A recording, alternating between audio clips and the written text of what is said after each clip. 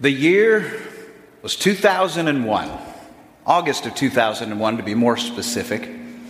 20 years ago, I was a dumb 18-year-old kid, and it was a really exciting time because in August of 2001, I had my first experience going off to college.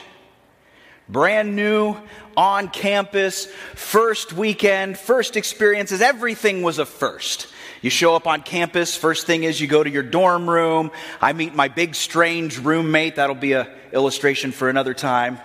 Met him, and that afternoon on campus we had some social activities, like some mixers and things like that. We split up and went to some of the professors' homes and kind of did some of those really awkward get-to-know-you games that nobody really likes doing, but they end up being okay because you make some connections.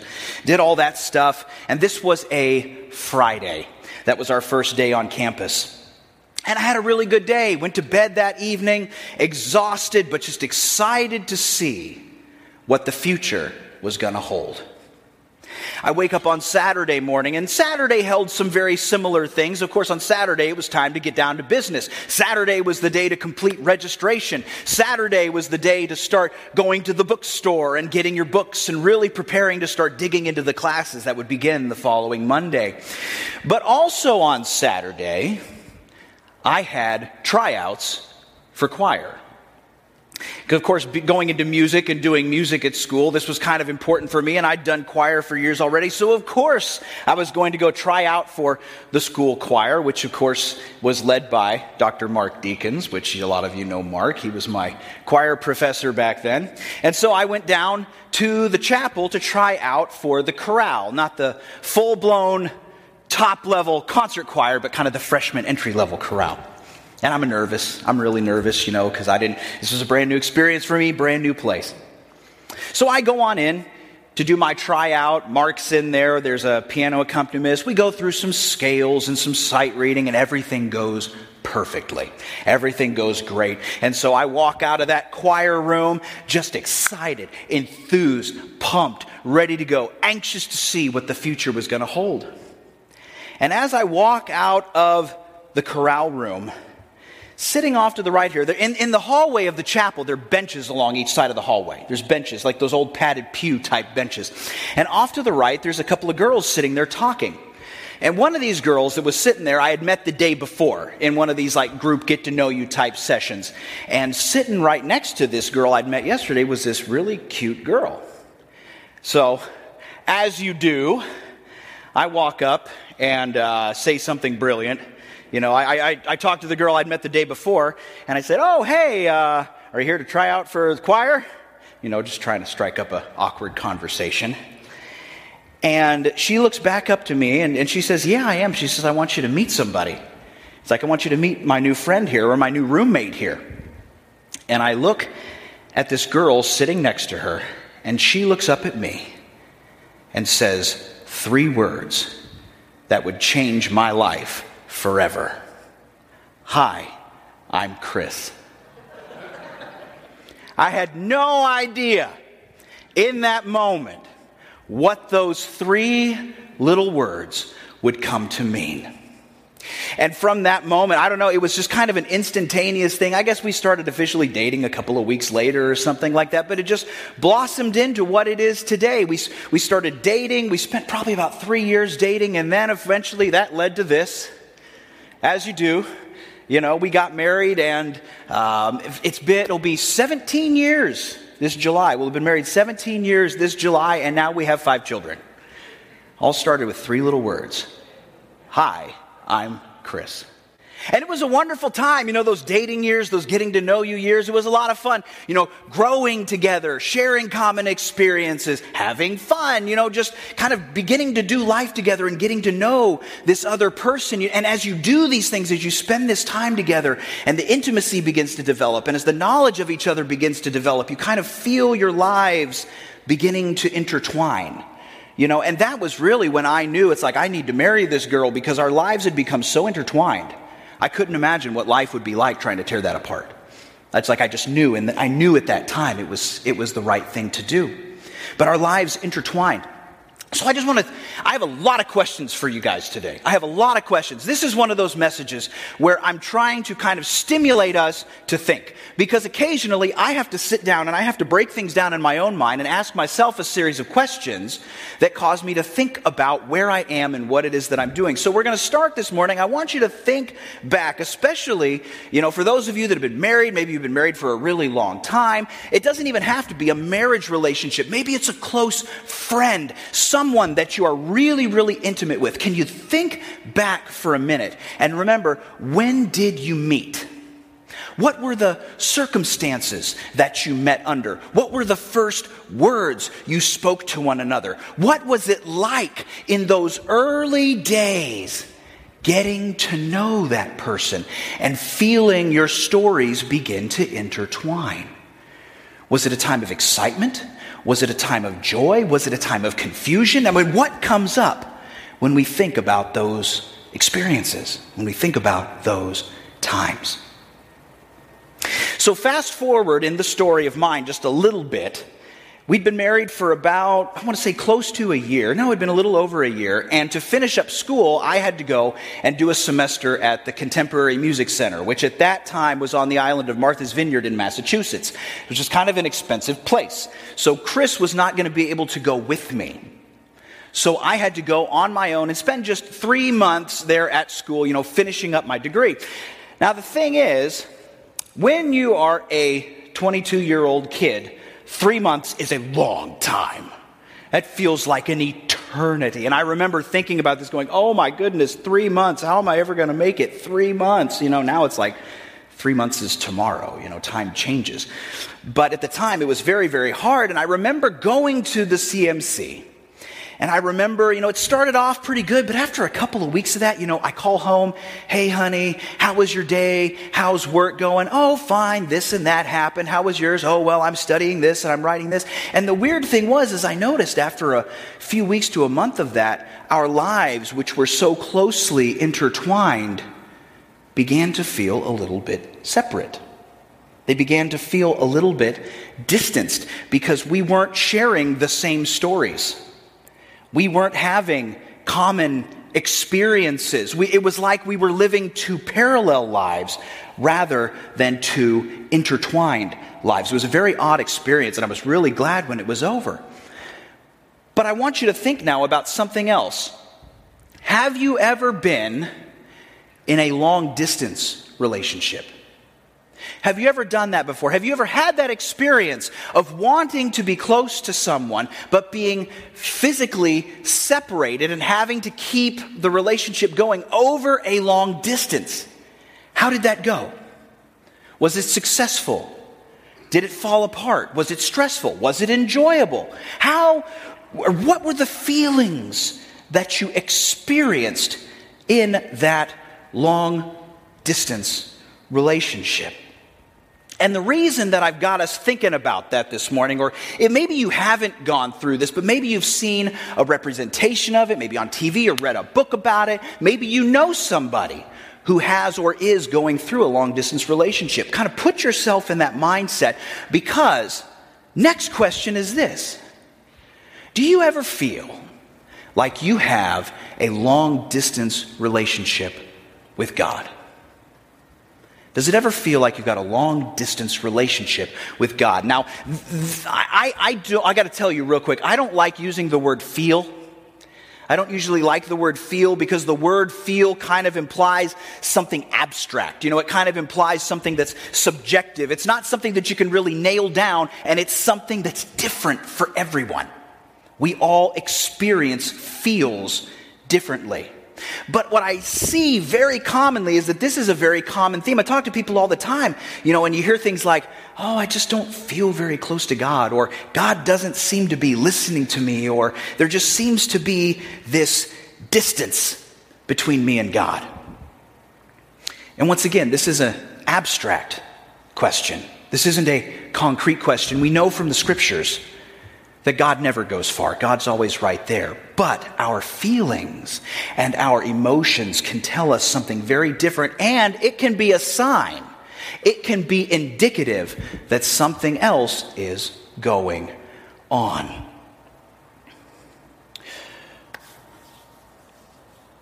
So, when this happens, what is going on? And by the way, if you're experiencing these kind of feelings, if you're ever going through a season where God might feel just a little bit distant, guess what? You're not alone. This happens to all of us at some point in time. But when it does happen, it's good to recognize what's going on, because the greatest joy that we can experience in life is a close relationship with God. That's what He desires for us. That's what He wants with us. He wants to be close. He wants to give us all the great things that He's got in store for us, and He wants to uplift our spirits and just be very, very close with us. And so when this starts to happen, it can be indicative of something pulling us away. I like to look at it like this. I didn't come up with this concept, but I like to think of it in these terms. When we go through these seasons, we experience something that I like to refer to as spiritual drift. Spiritual drift. Have you ever drifted on a boat? You ever done it? It's actually extremely peaceful. It's actually extremely calming to go out in a boat and just keep the anchor up and let the water kind of take you where it goes.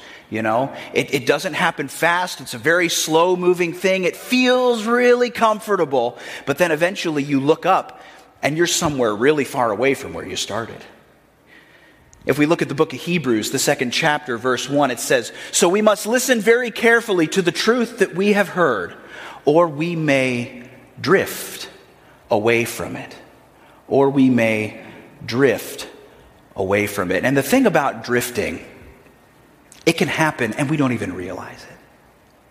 We can drift and not even know that we are drifting. It's like occasionally you get that kind of sense like something's not right, because it is a slow process.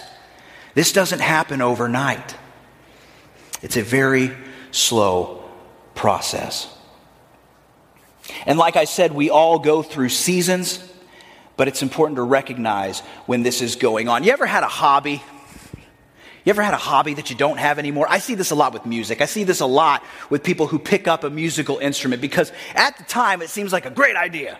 I'm going to finally learn how to play the guitar. I'm finally going to learn to play the piano. I've done this with a couple of instruments myself. I was like, man, I'm finally going to learn to do this thing. And you start, and you're excited, and it feels good, and you're working hard, and you're practicing. And then over the course, maybe a month, maybe 2 months, you start practicing a little less.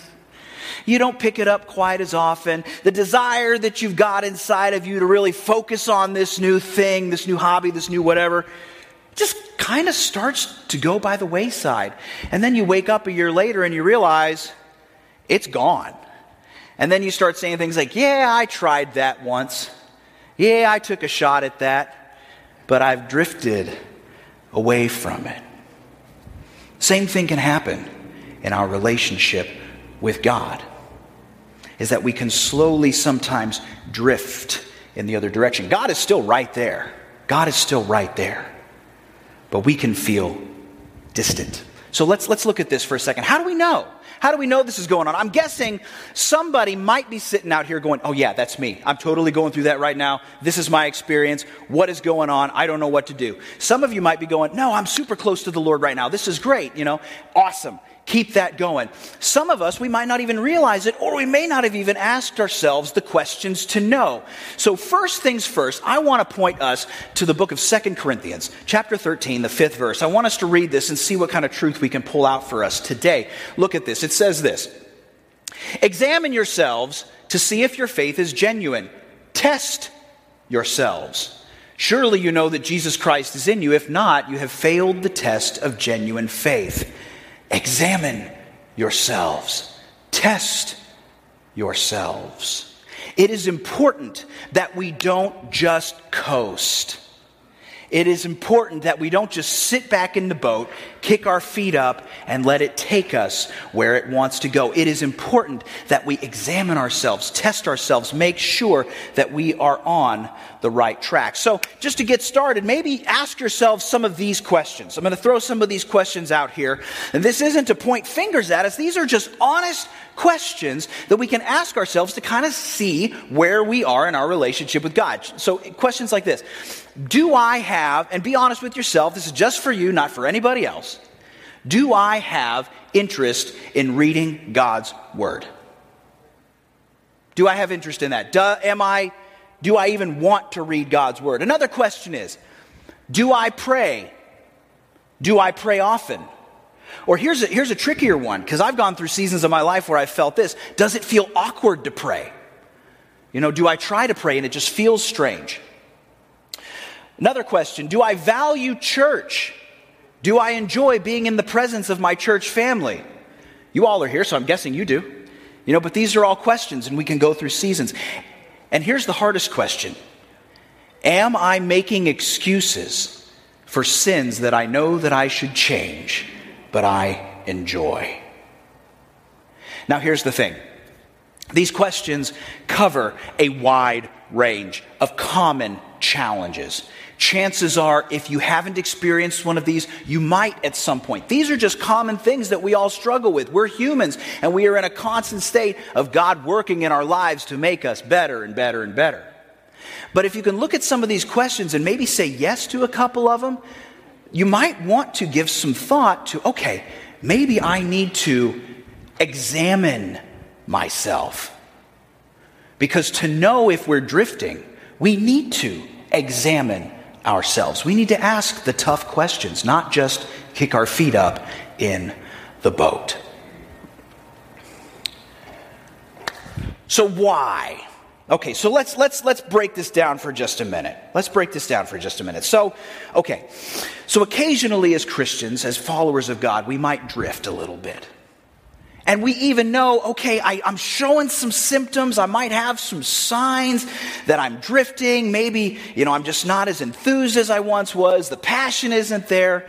But why does this happen? What is causing me to drift? And I tell you what, sometimes this can be hard to nail down. But this is why we have to ask some of the tough questions. I think of drifting kind of like this. I don't know if you've ever seen this before. Ooh, piece of candy. Ooh, piece of candy.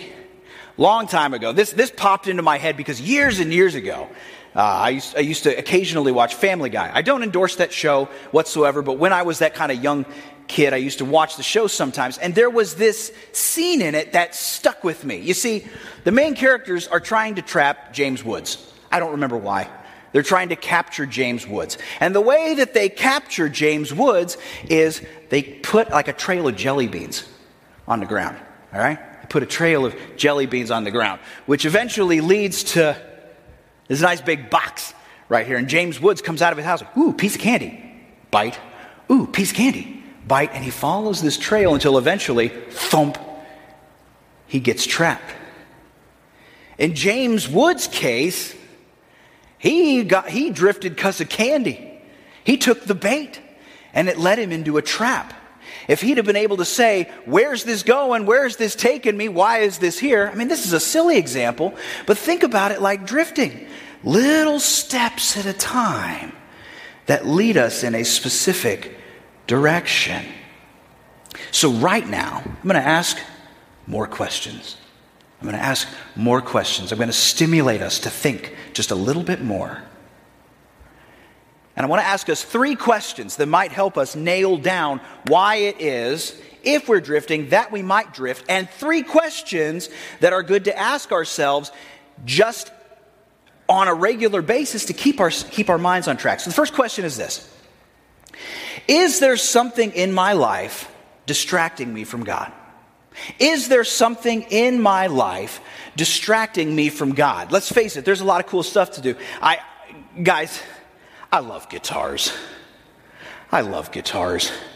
They're gorgeous. They're beautiful.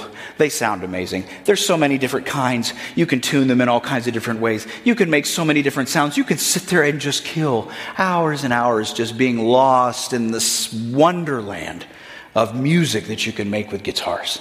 They're wonderful. They're a good thing. But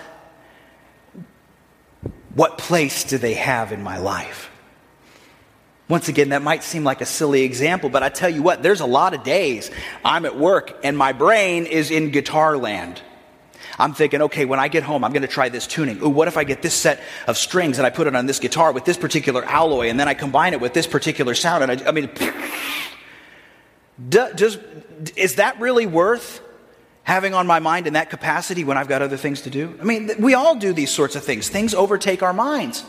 Where are our priorities? Is that distracting me from my relationship with God and what I should be doing? Let's look to Jesus for a second. If we go to Luke, the 10th chapter, starting in verse 38, it says this: As Jesus and the disciples continued on their way to Jerusalem, they came to a certain village where a woman named Martha welcomed them into her home. Verse 39, her sister Mary sat at the Lord's feet listening to what he taught. Mary, Martha, same house. Mary stays with the Lord, and Martha was distracted by the big dinner that she was preparing. She came to Jesus and said, Lord, doesn't it seem unfair to you that my sister just sits here while I do all the work? Tell her to come and help me. But the Lord said to her, my dear Martha, you are worried and upset over all these details. There is only one thing worth being concerned about. Mary has discovered it, and it will not be taken away from her. You know, you can paint the picture in your mind, right? Martha, she's folding the napkins. She's making sure all the silverware is lined up. She's got like the 6-hour, meal in the oven waiting to go, and she's working on all the fixings, when really Jesus was there. And time with Jesus is more precious than anything else. They could have thrown some 15-minute hot dogs on the grill, and it would have been just fine. Because Jesus is the only thing that really matters. And does that ever happen to us? Do we ever get so bogged down in the busyness of life, in trying to have everything just perfect, in trying to do all these other little things, that we forget to just sit at the feet of Jesus? Think about that. Is there anything that's distracting me? Second question I want us to ask ourselves is this: am I allowing God to inspire me spiritually? This is another one of those subjective, kind of abstract questions, because it's different for everyone. It's different for everyone. Am I allowing God to inspire me spiritually? Am I doing things that actively point me to God? Now, I don't know exactly what that looks like to you, but for me personally, if I want to do things that point me to God, a lot of that, of course, I'm a music guy, so it comes back to music. Listening to music that actively points me to God, that has a message that God wants me to hear, that talks about the greatness of God, that inspires me to just, bow before the throne of God, that leads me to the throne. I will also occasionally, I love YouTube. Guys, there is a wealth of knowledge out there on YouTube. If you've never really explored it, there's a lot of lousy stuff out there, but there's also a lot of wonderful Bible teaching that you can find on YouTube. And there are several creators that I follow that really inspire me to stay in the Word and stay on track with God. Those are some of the things that get to me. But what is it for you? How does God inspire you spiritually? Is it listening to music? Is it maybe, working on a craft or building something in your garage and praying, just spending time alone with God, doing something like that? Maybe it's, being out on the boat and seeing the beauty of God's creation around you and just reveling in His greatness. I don't know. Only you can answer that question. But are we doing things that actively inspire us to follow God? And are we allowing Him to speak to us through those? I want to park it just a minute right now on the church for a second, because I think when it comes to this, the church is extremely important. If we are going to continue to be inspired for God, the church plays a vital role. And I just wanted to point these out really quick. If you want to reference these scriptures later, you sure can. But when we are going through times where we might feel distant from God, there's no better place to connect than right here, because this is what the church is supposed to be. The church is supposed to be a place where we pray for each other. The church is supposed to be a place where we encourage one another, where we love one another. And I love Galatians 6:2, because the church is admonished to carry each other's burdens. At these times where we might feel a little bit of distance, we should be able to turn to our church family. And as our church family, we should be ready to help those that need it.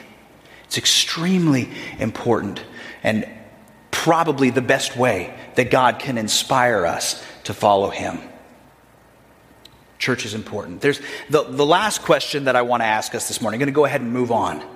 And this probably should have been the first question that I asked. This probably should have been the first question, because it's probably what it is. And it's probably the most poignant question, but it's also the toughest question, and that is this: is there sin in my life that I need to repent from? Is there sin in my life that I need to repent from? Nothing puts up a wall between us and God like unrepentant sin. If we look at the book of Isaiah, chapter 59, verse 2, it says this: "It is your sins that have cut you off from God." Ouch. "Because of your sins, he has turned away and will not listen anymore." Now, God listens. God forgives. This is specific instruction to Israel at the time. But what this illustrates to us is the effect that our sin has between us and God. It drives a wedge. It builds a wall. It creates a barrier that needs to be overcome. Now, Christ is ready to come barreling through and break that barrier, but we have to commit ourselves to repent of those sins. Look at David. Let's look at David for a quick second. A man after God's own heart. How did he experience sin? If we go to the book of Psalms, chapter 32, this was right after David sinned with Bathsheba, which is a story for another time. But basically, David took another man's wife. This was a horrible infraction against God. And let's see what David says about this. He says, "When I refused to confess my sin, my body wasted away and I groaned all day long." He felt the physical effects of sin. It weighed on him. "Day and night your hands of discipline was heavy on me. My strength evaporated like water in the summer heat." You ever experienced real guilt? Real guilt over something? It's like a physical burden. And we can see where David is coming from. "Finally, I confessed all my sins to you and stopped trying to hide my guilt. I said to myself, I will confess my rebellion to the Lord, and you forgave me. All my guilt is gone." Amen. That is the story of sin right there, everybody. It starts off, it creates a barrier. It weighs us down. It causes us pain. But if we come before the Lord, confess that sin, repent from that sin, it lifts from us, and we can have that close relationship again. These are hard questions, but questions we need to ask ourselves, because sin makes it harder to connect with God. If we don't address the sin, then even if we're dancing around the wall, if we're dancing around the barrier, it's still going to be there. So as we wrap up this morning, I want to look at just one more thing. Because going along with this issue of sin, it really comes, all these things that we've talked about when it comes to drifting, all of these different possibilities that it might be. Only we can identify those. And if we come across something that's a distraction, we can try to remove it. If we're not doing things that inspire us, we can try to add those in. If there's sin in our life, we can identify those and try to repent. But sometimes it's not even that clear, and we can still be confused. Like, God, I just don't know what's going on. Thank God, in the book of James, he gives us a playbook for how to deal with drawing close to God. Yeah. Let's go to the book of James for just a quick minute as we finish up here. James chapter 4. I'm going to read verses 7 through 10. James writes this: "So humble yourselves before God, resist the devil, and he will flee from you." Okay, first thing, resist the devil. "Come close to God, and he will come close to you. Wash your hands, you sinners. Purify your hearts, for your loyalty is divided between God and the world." Wash your hands, purify your hearts.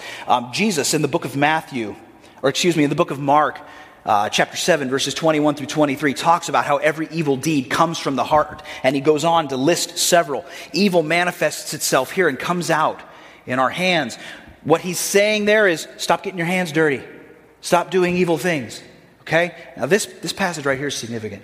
"Let there be tears for what you have done. Let there be sorrow and deep grief. Let there be sadness instead of laughter and gloom instead of joy." Ouch, that's really depressing kind of scripture, right? Let there be sadness instead of laughter.